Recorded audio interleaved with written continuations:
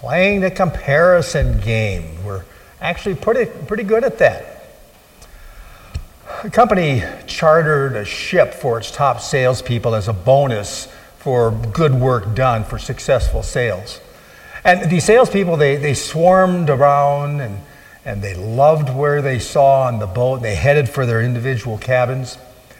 Minutes later, though, one of these salesperson, they were on deck demanding to see the captain.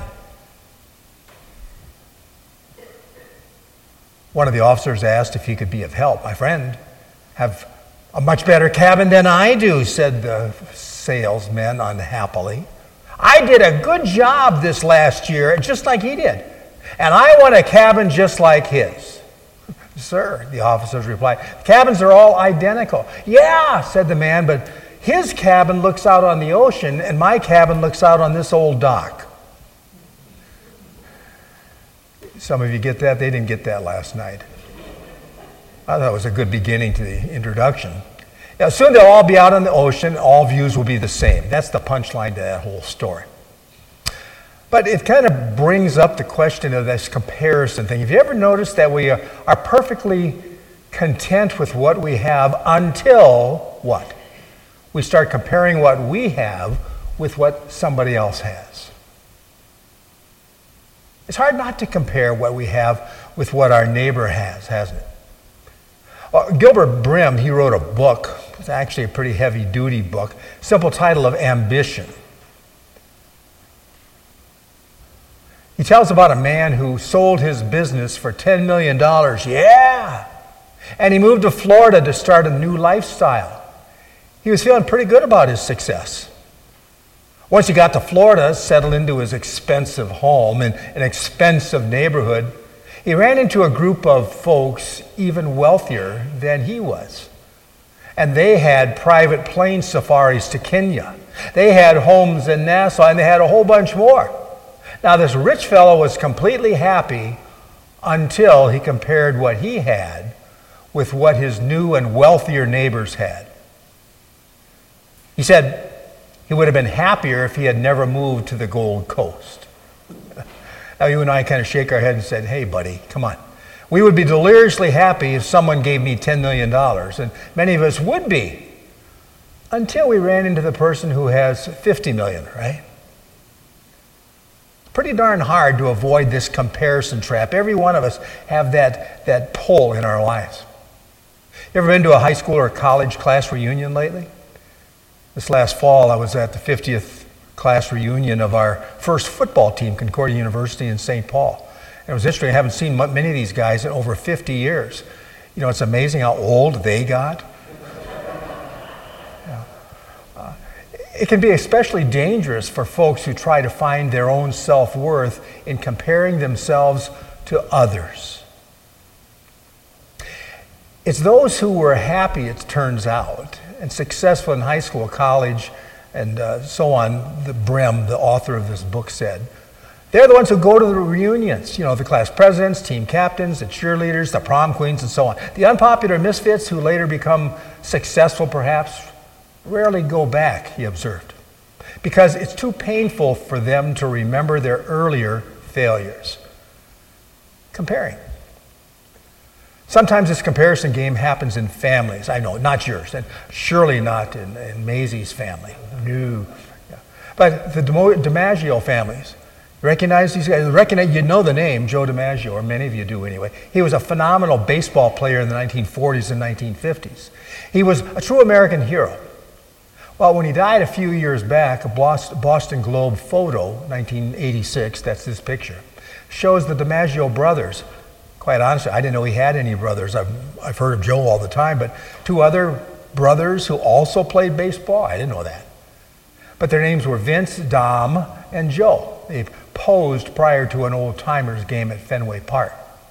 Well, Vince, one of the brothers there, he reportedly said, "I guess no matter what I do or how successful I am in baseball, I will always be under Joe's shadow." Now, Vince apparently was a fine player himself. I never heard of him, but apparently he was a good player himself. But he was not Joe. Anybody relate to that? Maybe. Maybe anybody in this room compared yourself to another and later regretted doing so? Yeah. Some sad, sad, sad stories can be told. Kirk Webster is a guy I came across. And he told about a couple who finally moved into their dream home in the burbs. They moved out of the problem area where they lived, and they moved into the suburbs. And man, were they thrilled. Some sad, sad, sad stories can be told. They moved into this new place in the burbs, and then they talked endlessly that at last they would be living the ritzy part of town neighborhood. Well, the wife apparently was so worried about fitting in with the people of that ritzy neighborhood in her mind. She had plastic surgery done prior to the move. She wanted to look right. Well, the surgery apparently didn't go so well, and she contracted an infection. In fact, the infection got so nasty she had to take heavy-duty medication to stop her blood loss. It was the only way she could heal because the infection had gotten so widespread throughout her body. Eventually, she lost all of her fingers and all of her toes as a brutal side effect to the loss of blood flow to these extremities. All because she worried about not fitting into her new surroundings. Well, the sad conclusion to this true story is a comment that one of her new neighbors made several years after the incident. When retelling the details, this neighbor made a stunning conclusion. The neighbor said, "The terrible thing is, we're not a ritzy neighborhood. We're not a ritzy neighborhood. We're just a bunch of regular folks." Oh, that's sad. That's sad. Jesus compared the kingdom of God to a landowner who went out early in the morning to hire workers to work in his vineyard, his grapevines. And when he had agreed with the laborers for a denarius a day, that was the going rate, whatever it was, and that's for 12 hours work, you got paid a denarius, normally. So the boss, he sent them into his vineyard. About the third hour, so about 9 o'clock in the morning, he went back to the marketplace, and there were some guys standing around there. He said, "Hey, you want a job? Get in my vineyard, and I'll pay you what's right." And he did. But the story goes on. The landowner went back to the marketplace again about the 6th hour, so about noon, and then again about the 9th hour, it's about 3 in the afternoon. Did the same thing. When there was only 1 hour left, probably about 5 o'clock in the workday, the landowner went to the marketplace again, found some other men, said to them, "Hey guys, you want some work? Go work in my vineyard right now." It's Matthew 20, our lesson that was read earlier. Well, why this is elaborated on so much in Jesus' story is scholars tell us to understand the background. In Israel, the grape ripened toward the end of September, right about now. And after that, the rains begin to fall in Israel. And if the harvest is not gathered in quickly, what happens to those grapes? Ruined. The guy's livelihood is in disastrous shape. So any worker that the landowner can get hold of is welcome, even if he can only do an hour's worth of work. And so Jesus concludes the story read earlier. When evening had come, the owner of the vineyard said to his foreman, "Call the laborers and pay them their wages, beginning with the last grouped to the first." The workers who were hired about the 11th hour, about 5 o'clock in the evening, came first, and each received a denarius. Well, those who had come earliest of the day, about 6 in the morning, they came. What do you think they were thinking about? Hey, I put in 12 hours, this guy put in 1 hour, I'm going to get more money. But, the story tells us, they also received each one a denarius. When they received it, they said, "Hey, thanks, boss, appreciate the work." It's not what they did they? They began to grumble against the landowner, saying, "Hey, guy, these last men, they've worked only 1 hour. You made them equal to us who have borne the scorching heat of the day." And what's the implied phrase that you and I might say today? It's not. Yeah. What did the landowner say? "Hey, friend, no. Am I being unfair to you? Didn't you agree to work for a denarius?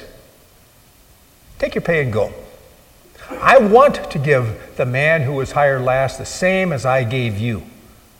Is it not lawful for me to do what I wish with what is my own? Are you envious because I am generous?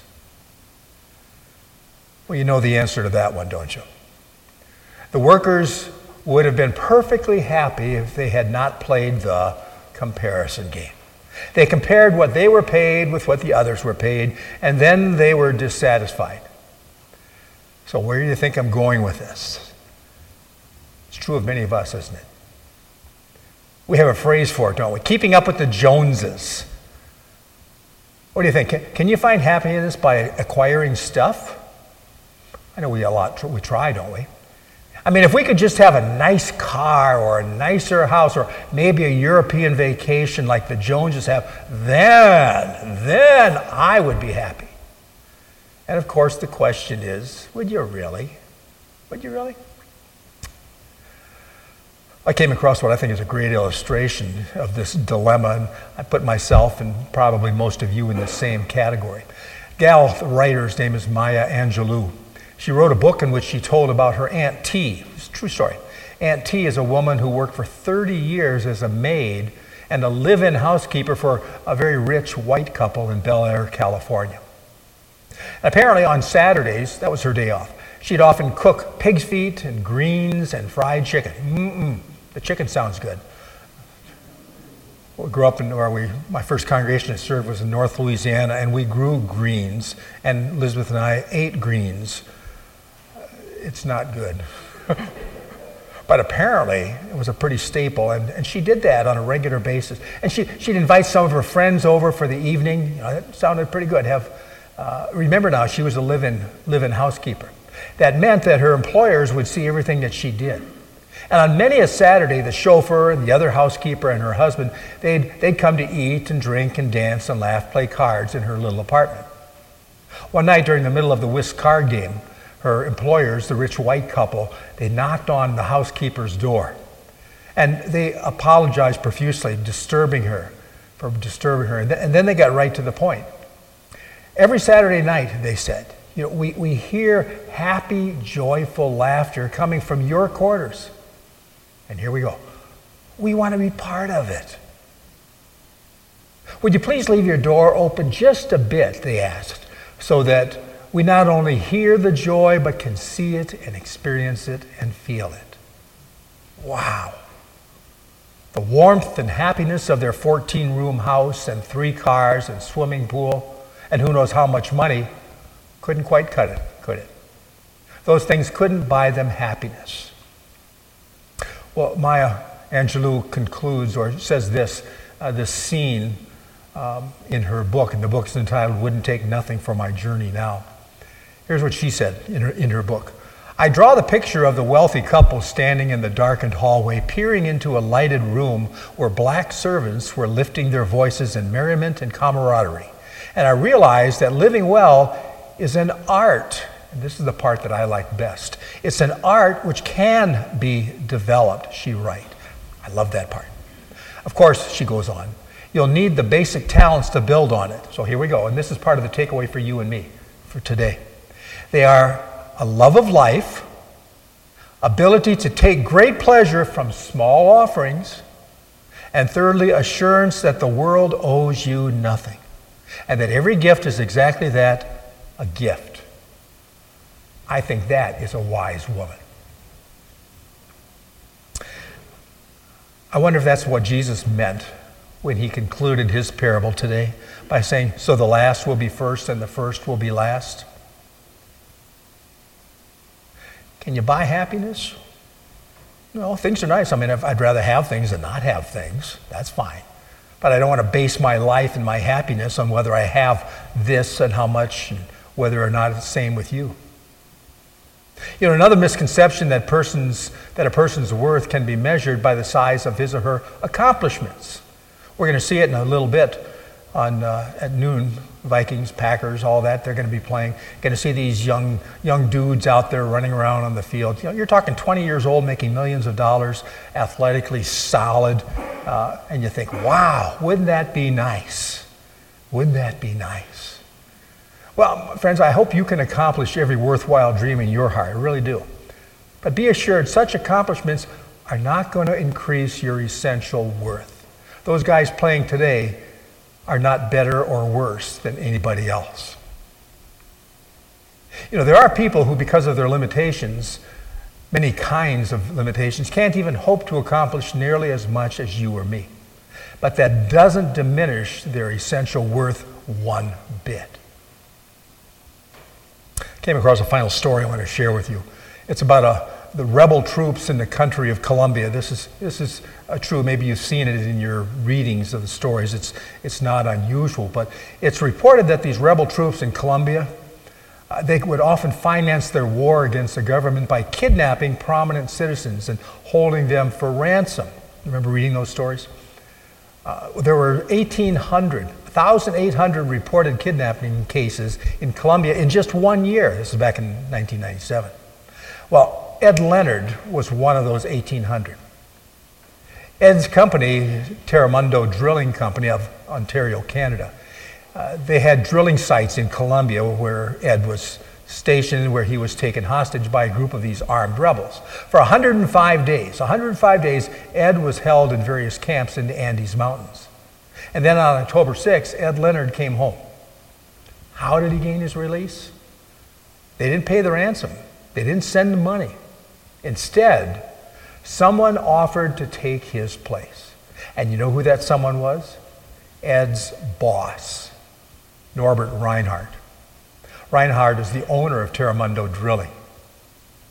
And when all other efforts failed to free Ed Leonard, Norbert Reinhardt offered himself as a hostage in Ed's place. Reinhardt himself was held hostage then, somewhere in the Andes Mountains until his release earlier that year. Now, if you were Ed Leonard, wouldn't you feel you must be worth something to your company?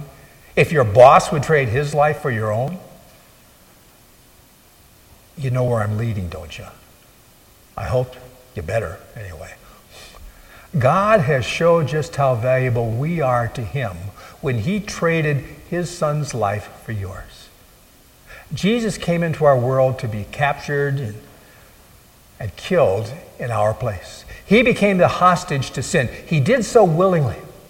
And although he died a horrible death, he willingly did so to eliminate once and for all the consequence of our sin. He died with the sins of the world, your sins, mine, crushing him. He bore the punishment demanded. He became the hostage to sin. He did so willingly. He bore the punishment demanded in our place. That task was completed on the cross on which Jesus was nailed and died. He died with the sins of the world, your sins and mine, crushing him. He died with the demands of a just God for disobedience and a rebellion against God. And that task was completed where Jesus nailed and was died 2,000 years ago. And when that punishment was completed, what did Jesus do? Something that never had been accomplished before. He came back from the dead. You can't do that, but he did. He rose from death to prove that although sin, death, and the devil thought that they were in control of the world and our lives, they weren't. He is. God is in control of our world, my friends. And Jesus' resurrection from the dead proved that fact. Jesus broke the rules by conquering death, and he did it all for you and me.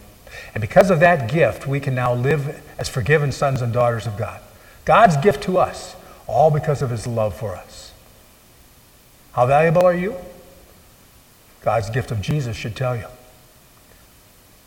My friends, you and I don't have to prove our worth to our neighbors or to our families or to anybody else in the world. The boss, God, traded his life for ours.